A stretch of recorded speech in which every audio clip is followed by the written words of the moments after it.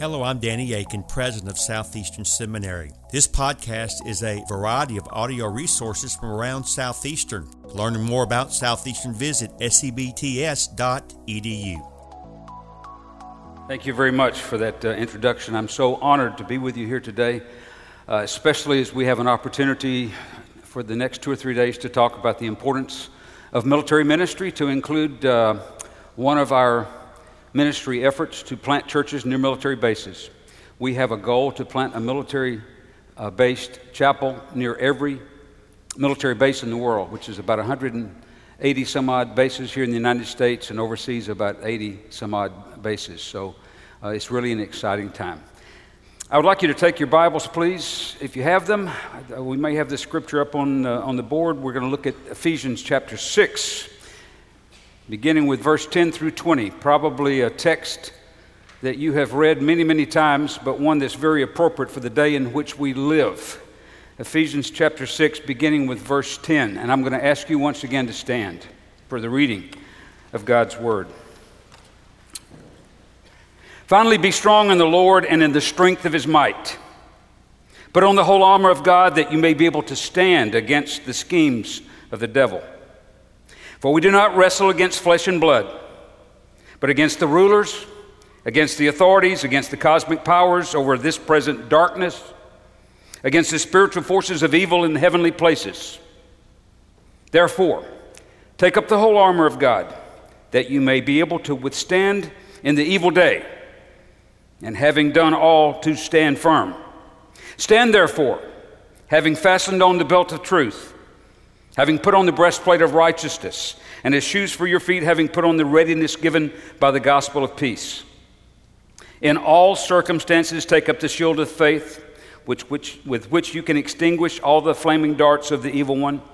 Take the helmet of salvation and the sword of the Spirit, which is the word of God, praying at all times in the Spirit with all prayer and supplication. To that end, keep alert with all perseverance, making supplication for all the saints, and also for me, that words may be given to me in opening my mouth boldly to proclaim the mystery of the gospel, for which I am an ambassador in chains, that I may always declare it boldly, even as I ought to speak. Join me in prayer. Father, I ask you to take the foolishness of preaching through this humble servant, Father, and speak your word to this audience, those who have been called, Father, into the ministry. Father, those who have a calling upon their life as a child of God, as joint heir with Jesus Christ. Holy Spirit, come and bless everything that takes place here in these next few moments of the proclamation of your word. And Father, even as we are in the comfort of this building, I ask your prayers in Jesus' name regarding those whose lives are being affected by Hurricane Dorian. Father, would you bless and watch over all of those? And Lord, as sovereign God, we ask you, Father, to stay that storm and save human life. In Jesus' name, amen. Please be seated. I've been married 46 years, and that includes about 26 geographical moves. One of the things that I've learned for a successful marriage of 46 years is to say yes, dear, more often. It solves a lot of arguments. One of the things that my wife asked me to do was to downsize. We have 2 adult daughters, 4 grandchildren, and she's really into downsizing. So I finally submitted to my wife that I was going to downsize it. I've gone through boxes that have probably stayed packed for at least 38, 40 years during my time on active duty. And it's just amazing some of the junk that we not only collect, but that we take literally all over the world, and it was moved at the government's expense. Some of the things are in these boxes. It's just ridiculous. I finally got up enough courage to open up an olive drab colored Army footlocker, and looking through some of those items, not to put on eBay, but perhaps just to give away or put out at the curb. And I came upon an item that reminded me of how essential that one little piece of military equipment was important to every foot soldier. It was designed, manufactured, and then distributed over 100 years ago during the buildup of World War I. And like any other piece of military equipment, it has a formal name. I will not give you the national stock number this morning because that's even more confusing, but I will give you its formal nomenclature. It is an M1910 Soldier Support System. And in Earth language, it's nothing more than a utility belt. It's just a nasty-looking web belt. A pistol belt. A belt that was made of woven green canvas, full of these little ugly black metal grommets that would hold equipment. In fact, it would hold all of the soldiers' equipment. A pistol belt, a utility belt, holds everything from your pistol, your sidearm, an ammunition pouch, bayonet, canteens, an entrenching tool, which is a formal name for a little shovel, first aid kit, a compass, a fanny pack, suspenders, maybe a large backpack, and a poncho. All held together by one little belt that surrounds your waist. And by itself, it's not one of those things that you would ever attempt to bargain with at Goodwill or a thrift store or an Army surplus store. But it was, and it still remains even in our modern equipment, that utility belt that our troops keep around their waist that holds all the equipment in place. You know, the Apostle Paul had a long time to look over the full armor of Roman soldiers who guarded him for a number of years. We know in Acts chapter 24, verse 26, that he spent at least 2 years in prison at Caesarea. Another 2 years under house arrest at Rome, where he perhaps was chained at the wrist and at his ankle to a Roman soldier. Roman soldiers' battle dress gave Paul all sorts of images for illustrations, and perhaps even this text that I've read to you, as he looked over these Roman soldiers and he was given sermon illustrations to prove his point that once you and I come into the kingdom of God as children of God, joint heirs with Jesus Christ, it's not a picnic. Those of you coming into the ministry for the first time, let me warn you, hold on. It's a great challenge. Paul talks about a belt, this belt of truth, a breastplate of righteousness, shoes that were the gospel of peace, shields of faith, a helmet of salvation, a sword of the Spirit, which is the Word of God. But it's interesting that in this list of armor, Paul zooms in on perhaps one of the most important pieces of the Roman soldier's armor. It was a leather belt, basically a piece of leather that was around the waist, covered all the vital organs. It covered the liver, the kidneys, the stomach, the groin area. Often you would see leather straps that were hanging down almost to his waist with metal plates for extra protection and balls of bronze or some other hard metal to keep the flaps from moving. And like our pistol belt today, the utility belt, the Roman soldier's belt also was very resourceful. It held all of the things that a Roman soldier might need: food, snacks, ammo pouches, a water flask, arrows, a small knife. It also was something that they would use to keep their equipment secure, so it was just not flapping around when they were in the midst of a fight. It was also used, as Paul says, to fasten on the belt of truth. This belt could be used to gird your loins, which basically the Roman soldier wore something like a nightshirt or a tunic underneath all of this armor down to the knees. It almost looked like a dress, and so when he heard the first sound of danger, he would take this cloth and pull it up underneath his belt so that he could run 360 degrees anywhere at a moment's notice against the sound of danger. By the way, Jesus Christ says in Luke chapter 12, verse 35, that you and I are to stay dressed for action. We're to gird up our loins. We're to keep the lamps burning. We're to be like servants waiting for the master to come back from a wedding feast. We're to be ready, instant in and out of season. So what is the belt of truth? The belt of truth protects our heart. God's word protects our heart. That's what God desires in all of our lives. He desires truth in our inward parts. Truth strengthens us for the fight of faith. I'll tell you what, truth holds us together. It helps us to remain ready for whatever is going to take place in our ministry in this life today. I hesitate to ask this first question at a seminary, a Southern Baptist seminary, but I've got to ask it. What is truth? I don't want to ask it here because Southeastern Seminary, you have such a great reputation in our convention and among other faith groups for the types of men and women that you train and equip and send out on the mission field as preachers, missionaries, lay people, chaplains, who know how to rightly divide the Word of God, who are not ashamed of the gospel of Jesus Christ. Just this morning I received a note from one of your alumni, Chaplain Captain Jose Rondon. Some of you may have heard of him. He's assigned to Fort Leonard Wood, Missouri. Last March, as the North American Mission Board does, we have a calendar where you pray for missionaries, church planners, chaplains. Last March of 2018, we began praying for Jose Rondon.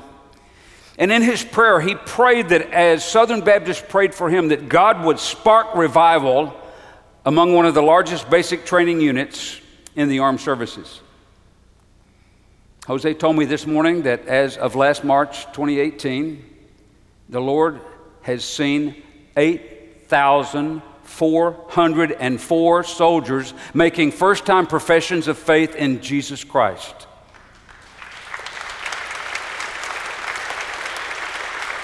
Amen. To God be the glory. But the reality is, and the reason why we have to ask the question, what is truth? We live in a post-truth culture that's full of false doctrine, fake news, and heresies from the very pit of hell. So let's look at the Bible very quickly as far as what it says about truth. There's two words in the Bible that talk predominantly about truth, and the first one sounds like this: Amen. We've said it even this morning, I believe, in our praise music. Amen. It's used 126 times in the Old Testament. And basically, it's a declaration, an affirmation that you believe what you have just heard. You don't have to agree with it because it's the Word of God. It is firm, it's fixed, it's binding, it's certain. That's how it's used in the Old Testament. In the New Testament, there's a word that's used 111 times, aletheia, and it means reality. Biblical truth is reality. It's a certainty. It's the Alpha and the beginning, the end of all things. It's a fixed standard. That's what truth is. In other words, truth is that in which all things must conform or confess. The true reality of everything is found in the form of our Creator God. In the beginning, God. Sovereign God is creator, sustainer, the originator of everything, including truth. Which means to me that only God is our fixed standard for anything, of all that is. He is certain, He is real, He is firm. The scripture says God is the same yesterday, today, and forever. There's no shadow or turning within Him. The book of Numbers, chapter 23, verse 19 says this: God is not like us, that He should lie, or that He should change His mind. If God has said something in His Word, will He not do it? If God has spoken something to us, will He not fulfill it? Hebrews chapter 6, verse 18 says, there are two things that are unchangeable, immutable, eternal about the God of truth. Number one, He keeps His oath when He makes one. Number two, He doesn't break His promises. So truth is that which is certain, it's that which is genuine, that which is real, that which is objective. There's no error. It's beyond time, space, emotions, culture, religious tradition, public opinion polls. Truth is the objective standard by which all of life is measured. All of reality is understood.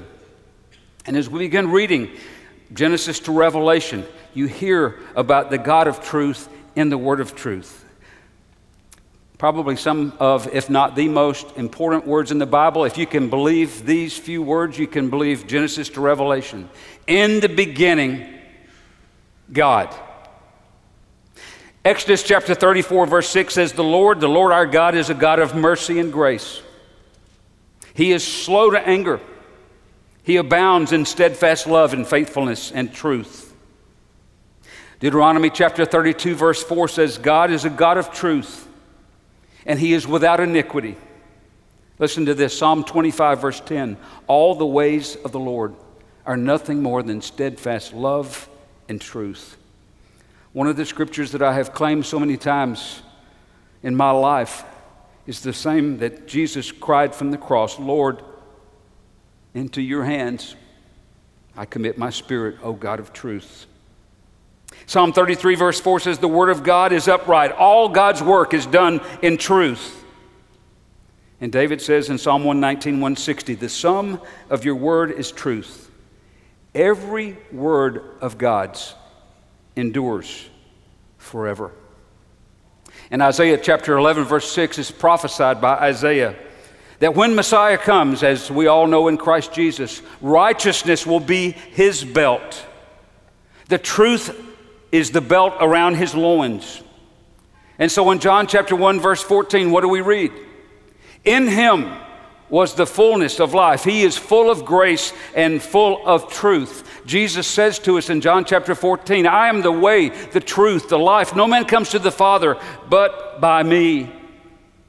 Jesus promises us in chapter 15 and chapter 16 of John that when He leaves, He will send us the Spirit of God, the Holy Spirit, who will guide us into all truth, who will convict us of sin, righteousness, and judgment. Jesus prays in John chapter 17, verse 17, "O God, sanctify my people in your truth. Your word is the truth." And brothers and sisters, if we want to know the truth in this post-truth world in which we live, remember the words of John chapter 8, verses 31 and 32. If anyone continues in my word, he is my disciple indeed. And he or she will know the truth, and the truth will set you free. In the book of Ephesians, I believe that Paul, as he saw that belt of truth, he was looking upon a church that in some respects was struggling with the truth.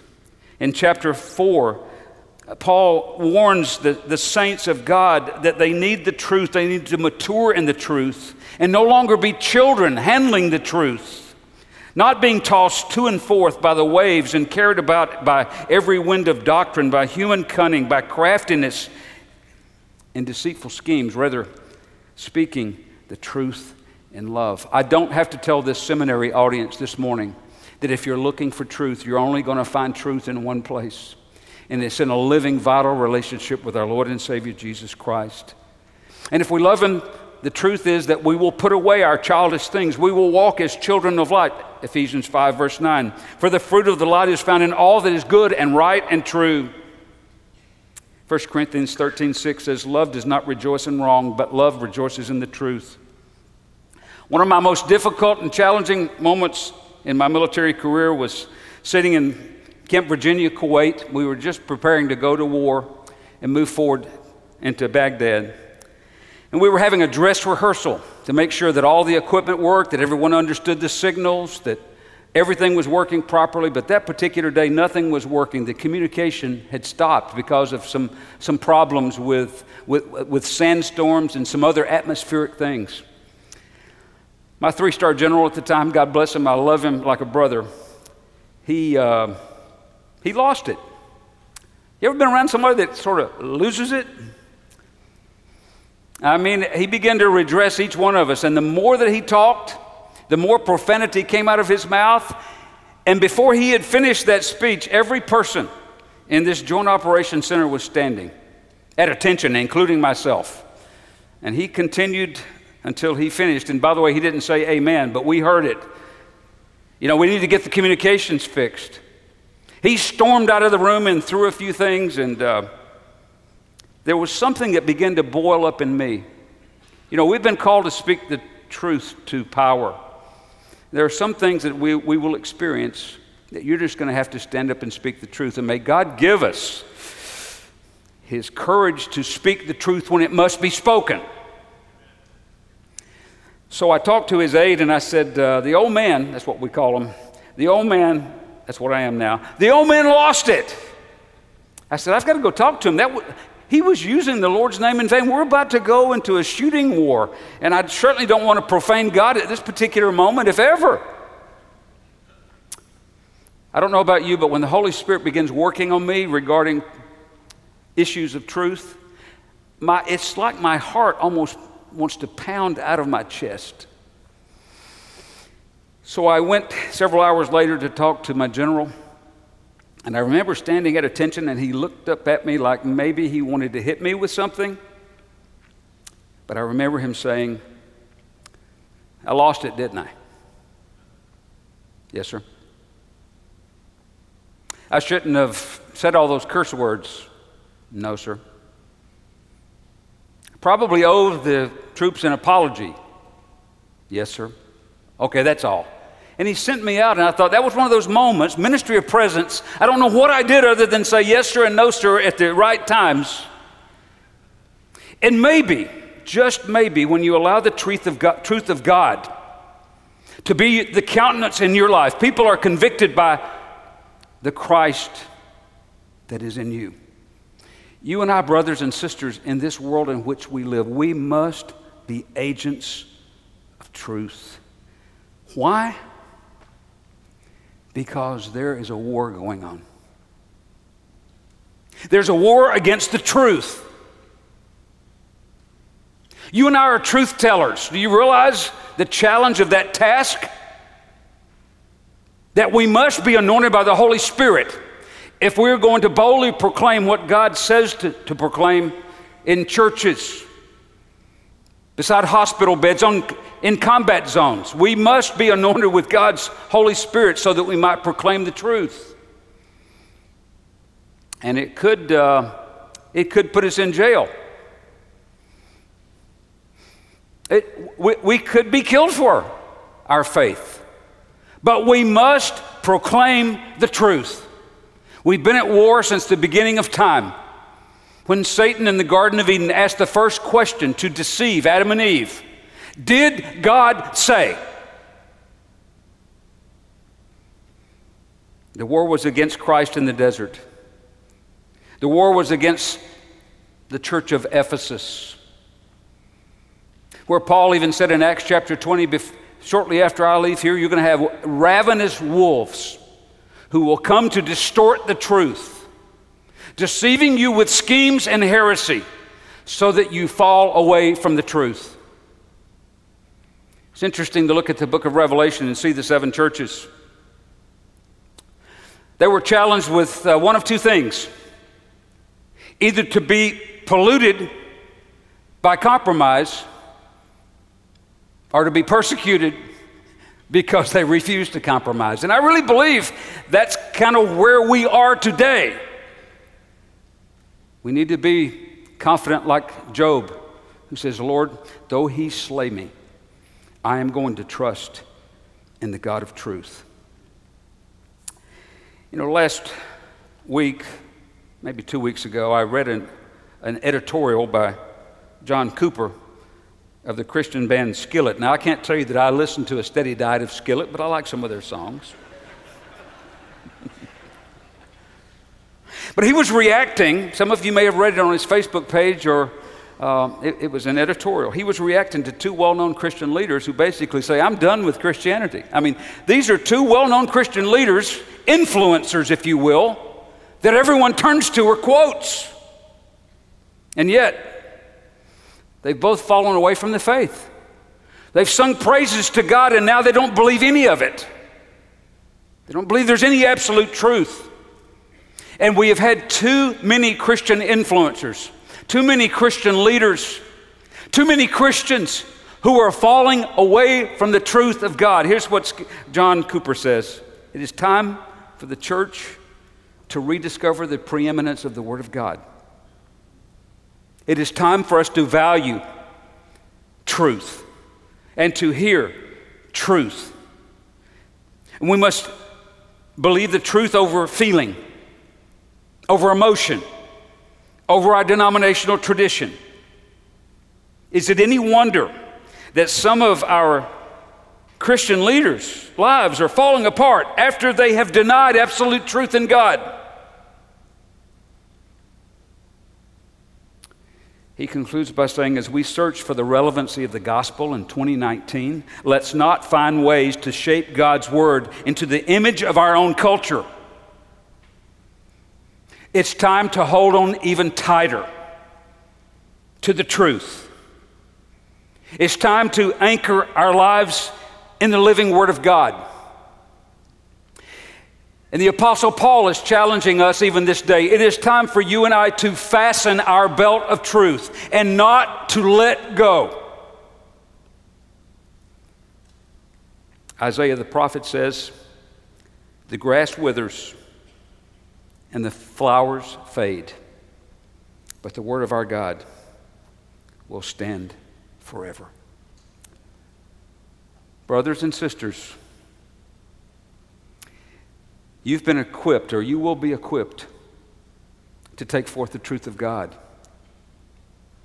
The Lord God has called you to engage our culture, every culture, with the truth of God.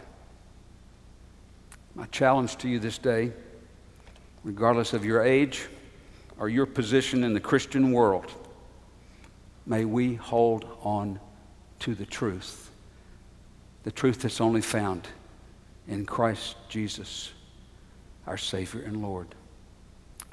I'll leave you with one piece of beautiful truth that sounds new every time I hear it. For God so loved the world that he gave his only begotten Son, that whosoever believes in him will not perish, but will have everlasting life. Father, I ask you to take this word, this message, and use it as you see fit. You're the God of truth. Father, cause us to be hungry for your truth. Cause us to be disciplined in your truth. Cause us to be emboldened with your truth. Keep us from compromising your truth. Oh God, anoint us as we speak the truth. And Lord, may we engage the nations with your truth as we await the return of our precious Lord and Savior, Jesus Christ. And in his name we pray. Amen.